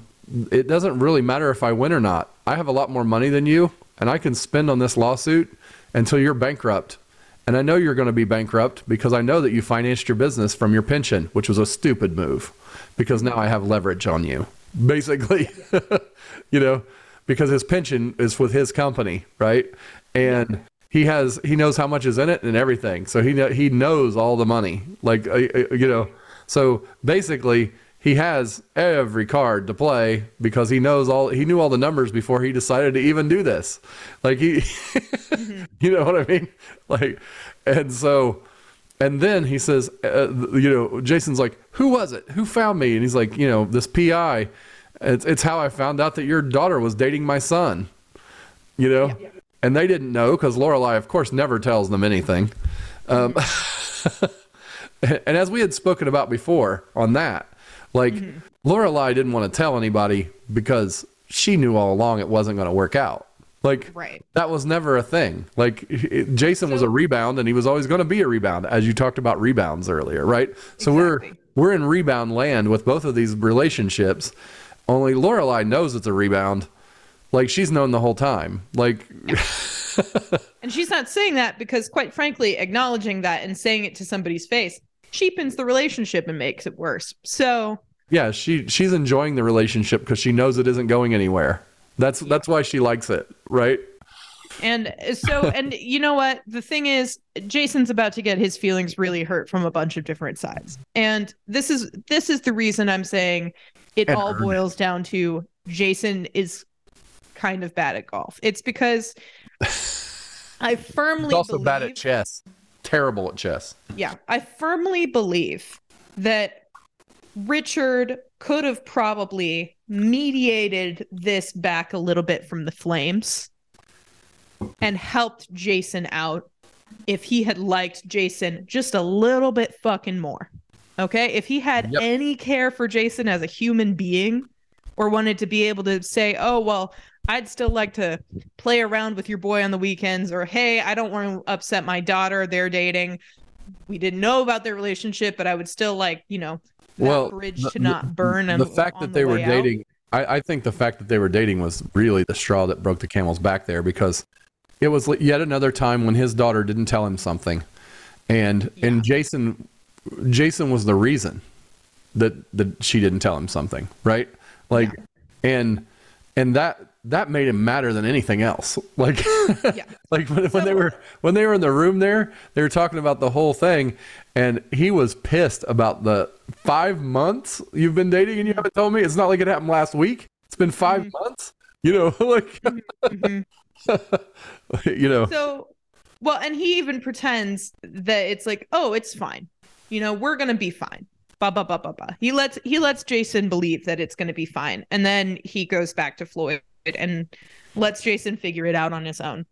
And I think that like letting Jason figure it out on his own was the really, like, that's after Boom. That's the next episode, right? Yeah. Because at the end of this episode, Floyd and Richard are playing golf without Jason, and they agree to the deal in principle, which is Richard like takes his company and merges it under his old company, but he's still running it completely independently, right? Mm-hmm. Which is what he wanted anyway, right? Yeah. And Floyd wants it because this is a whole bunch of business that Richard's going to drum up that he has to be responsible for, that Floyd just gets to collect a little bit of the profit from, right? Yeah. Like there's no risk for him in it, right? Yeah. These are customers he already lost, and probably because they had a shaky relationship with him, were willing to go somewhere else anyway, right? Yeah. And Richard brings them all back into the fold, and he takes care of all of them, and he grows it because it's his thing. This is like a win. Like for Floyd, it's a complete win, right? For Richard, it's a complete win. Like there's nothing about it that isn't a win. He didn't want to work with Jason in the first place. He just needed somebody to help him out. Well, now he's got a whole company backing him, so he doesn't need Jason at all, Yeah. And it also takes care of the threat to his like entire livelihood, that everything he's built his whole life. Yeah. And you know what? If Jason had thought about it for even a fucking quarter of a second and been like, well, let me really see how this is going to stack up. The second Floyd put down his entire hand and he had that conversation with Richard, there's no reason he should have thought, oh, me and Richard are going to go through this together. And we can save this. Like, we can save this. What he should, the best move for him right then would have been, you know what? I want to take my part of the company and leave because I want out. Like, because I don't want to put this on you, right? Yeah. That's what he should have done, but he didn't. He tried to double down and think that he could get through it, and all of that was not good. Now, when we get into the next one, there's a couple of things happening here that are very interesting, right? Because there's the fallout from all of that, which is definitely still the main storyline of After Boom, right? Mm-hmm. But we go back to the sideline stuff, which is at the start of the episode, Luke is walking into mailboxes, etc., to get his divorce papers signed. Right? Notarized. And Lorelai sees him in the street. She's like, you can't go into mailboxes, etc., to end a divorce? That's terrible. Like, and he's like, why? Who cares? I'm just signing this thing. Like, and she's like, finally just lets him do it. And then he's like, why are you following me? And she's like, well, I need stamps. Like, right. And so Kirk is in there working, of course. And and he makes Luke fill out a form for the notarization. And then Lorelai's got to buy stamps, and she's like, no, it's fine, I'll wait. And he's like, no, it might take a while. And so Lorelai's like, okay, that's fine, I guess. And then Kirk's like, we have the new I Love Lucy stamps. And she's like, ooh, do you have any other? And he's like, Bewitched, I love Bewitched stamps. You know, I was like, yeah. Kirk's like, did you see the episode? And then Luke's like, I'm getting divorced here. Like, because he was annoyed. So that was awesome. Also, Lane's band throughout this episode is kind of funny. Mm-hmm. They're having their first gig or whatever, and their show posters are, they took some other place's poster and wrote like a sandwich shop and wrote their stuff on top of stuff.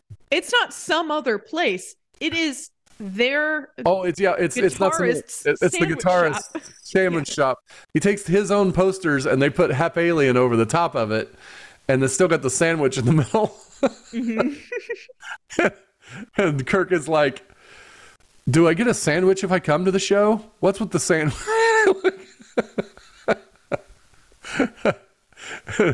Also, another Kirk thing that's funny is, you know, when he had to do the notarization, he had to put a thumbprint for some reason on the form, and Kirk didn't like have the stuff that you use, modern stuff. He had like black ink, so Luke's thumb is just black with it's the divorce thumb. Like, he's carrying around divorce thumb.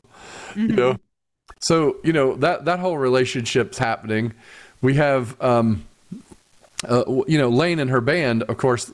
You know, Lane looks across and sees Mrs. Kim has a kid living with her, right? A Korean kid. So she like gets jealous, like, and then Lane confronts her, right? Who are you? You can't take my place, no matter how much you dress like in my clothes, you know? And she's like an exchange student or something that Mrs. Kim has taken in.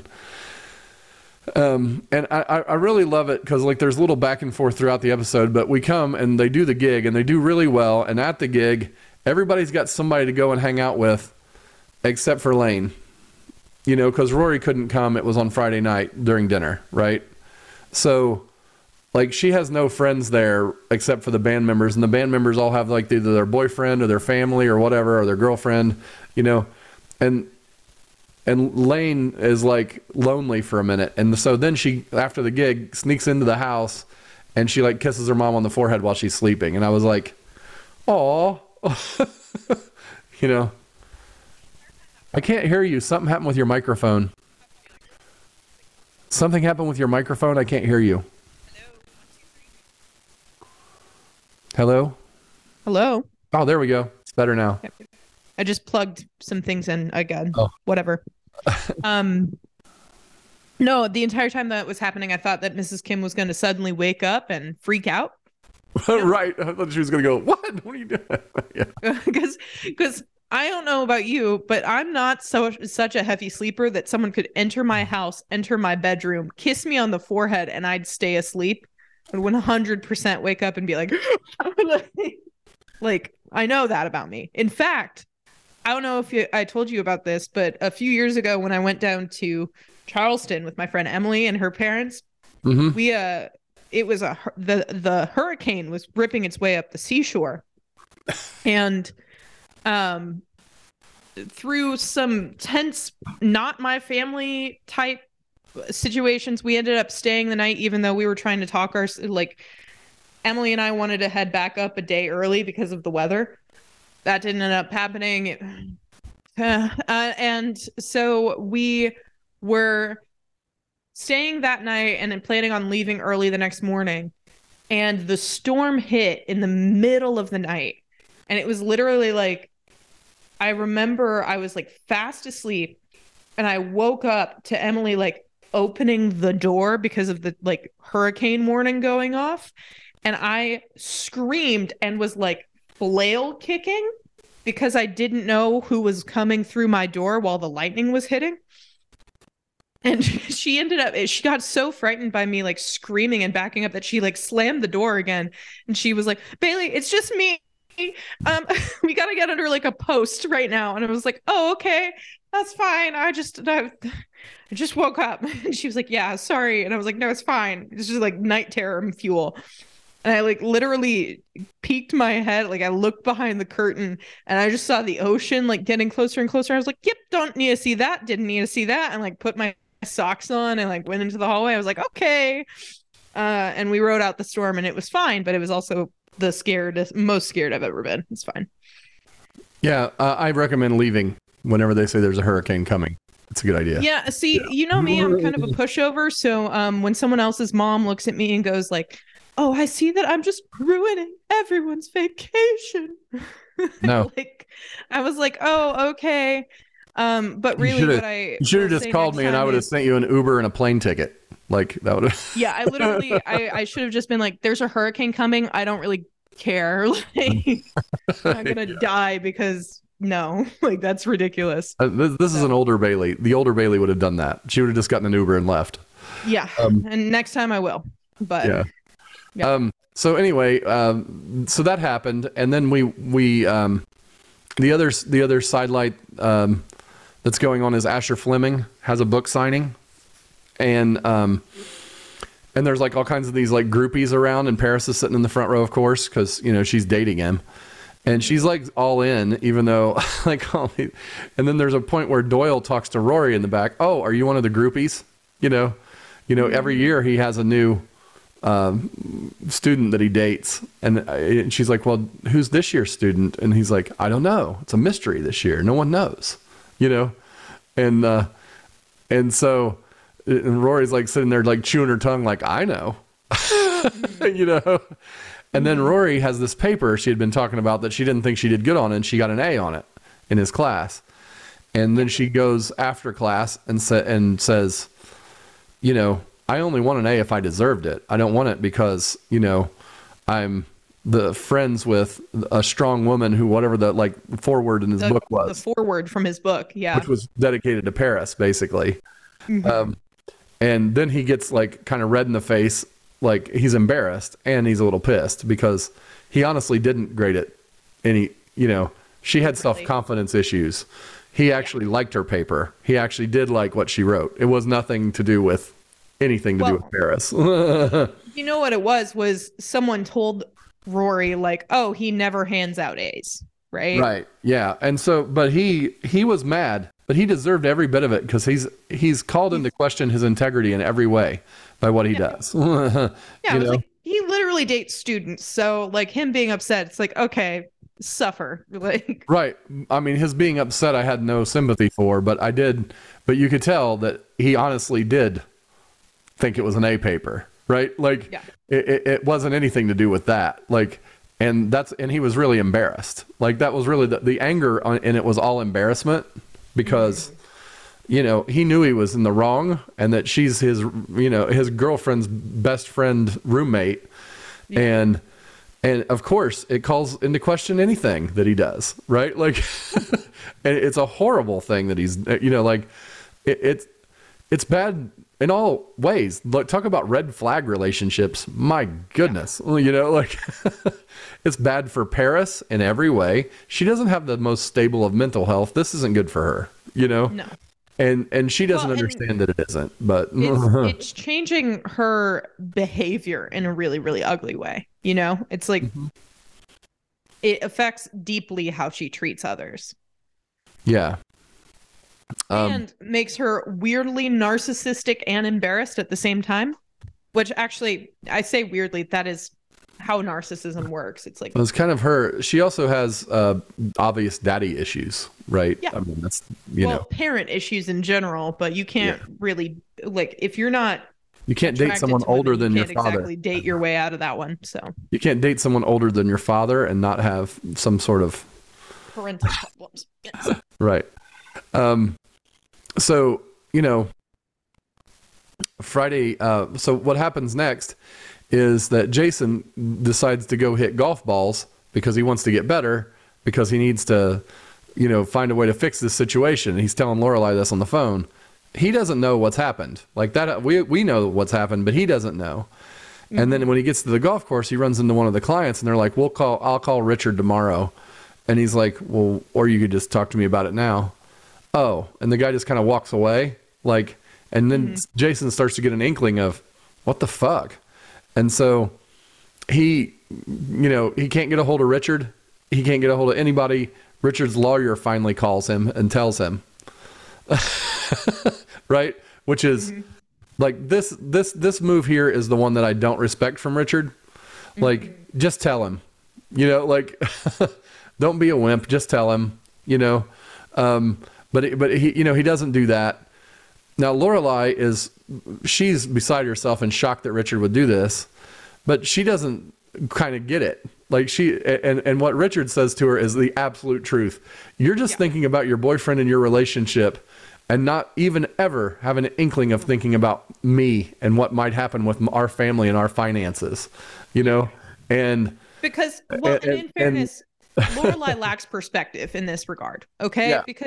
Because she so detests her parents' wealth, her parents have never sat her down and had a conversation about like, hey, you need to know this is the scope of what we have and where it is and what our plan is moving forward, which if you haven't had that conversation with your parents / children, I would highly recommend having it before you're like the age that they might have to step in and have decisions made for you. Well, so. or she doesn't understand that he actually tied up all of his, it wasn't like a little loss for him. He had everything on the line, right? Yeah. And instead of her having any inkling and asking anything about that, she just immediately said, don't do this. He's like, I have no choice but to do this. It isn't, you know what I mean? He's like yeah. And I totally agree with him. Like a lot of the time I don't. On this particular one, he is completely right. Like there was nothing he could do except make that decision because he was backed into a corner. And the only bad move he makes is just not telling Jason himself and being a man. Well, and it goes back to what I'm saying before, where I'm like, we say this now in the afterboom, yes, but I would contend that Lorelai's not saying, hey, don't do this, don't throw Jason under the bus, please take the bullet for him. She's not saying that necessarily. She's saying like, hey, if you fuck him over, I will have to dump him this very fucking second. And it's really cruel to make someone lose like literally everything. So we don't like, let's not go with the nuclear option here. Like, how about we try and like not fan the flames? How about we like mitigate the disaster of this man's life? And Richard's basically like, no, you haven't considered me at all in this. And that's why he won't. Like, because he's like, I'm not going to call Floyd. I'm not going to call off the dogs. I'm not going to try and help Jason in any way. Fuck that. You're not looking out for me. Why would I look out for your boyfriend? Right. Well, and I'm not surprised by it because you never do. Yeah. And cause he's really hurt by that, that she never is on his side, like ever. And like, and quite frankly, he has a good point with that because she talks this big game about like, oh, well, the money doesn't matter to me, where it's like, okay, well, you're not really doing any of the other lifting in this relationship at all. So like if the money doesn't matter and it's the emotional shit that matters, it's not like you're trying to be a good daughter or a good family member to me at all. So yeah. And so when she leaves, Emily and him get in a fight because Emily's like, did you have to tell her that way? Did you have to do this? Like, did you really have to do this way with Jason? Right. And she's like, Emily is a much better person that can say that because she actually does care about them and what, and she doesn't think that he's making a bad choice. She just thinks that it could be done in a different way. Right. And in fairness to what Emily says, I think that like Lorelai does not have the general scope to say like that necessarily, but she has very recently made a huge personal sacrifice by single-handedly planning Richard's mother's funeral. Yeah. And she personally went and bought fresh clothes for Grandma Lorelai. Like, Lorelai did that. Said that to her, really. Yeah. Well, and I think that the Friday dinner, she's going to not go, and Rory tells her she has to go. Basically, Like You have to Rory's go. like, Yeah. no, we're not. Like Rory has heard the whole thing from like completely outside of it, and she's like, she's with us. Like, you shouldn't be mad at Richard about this, right? This is not, you've misplaced your anger. But she isn't saying that to her because Rory knows how to handle her. She's just like, I'm sorry, you're going. Like, you know, we're not going to break up our family over this. It's just not going to happen, you know? Yeah. She's like, you don't like Jason enough to give a shit. Stop. Like, basically that's the, you know, and so they get there and they're like overly nicey to them, like nicer than they ever are. She's like, what the hell's going on? She's like in the Twilight Zone, right? And oh, we're not having dinner tonight. We're not having dessert tonight. So I guess we could go. Yeah. And they like kind of usher them out the door. And she's like, what happened? Like, like, and then they hide in the bushes and see that Emily is taking out clothes and staying in a hotel, you know? And because Emily and Richard had it out big time after the cameras shut off. Like we saw it start, right? And then but they obviously had a real big fight because Emily doesn't want 2 seconds of a fight, and then they cut away, and then Emily is not living in the house. Currently. Right, because she doesn't want to do anything to keep her daughter and granddaughter from being there. Like that's the most important thing to her. It's actually, it's more important than the money to her, which is really, you know what I mean? It's really kind of shocking that it is, but it's really true. And she's like, that's why they fight, because she's like, nothing's going to stop. You know, no, now that I have them in my life and back in my life, you're not going to ruin it. Like, I'm not going to be on your side for that, you know? Yeah. And that's very interesting, right? Like, yeah, you know?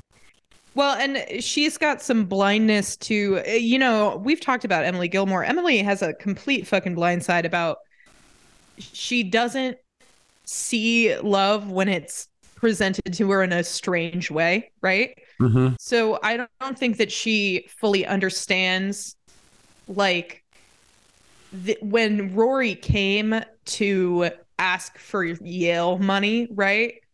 I don't think that she understands completely that, like, part of why Rory came to her like that is because she's like, I've already decided you guys are going to be in my life for the rest of it.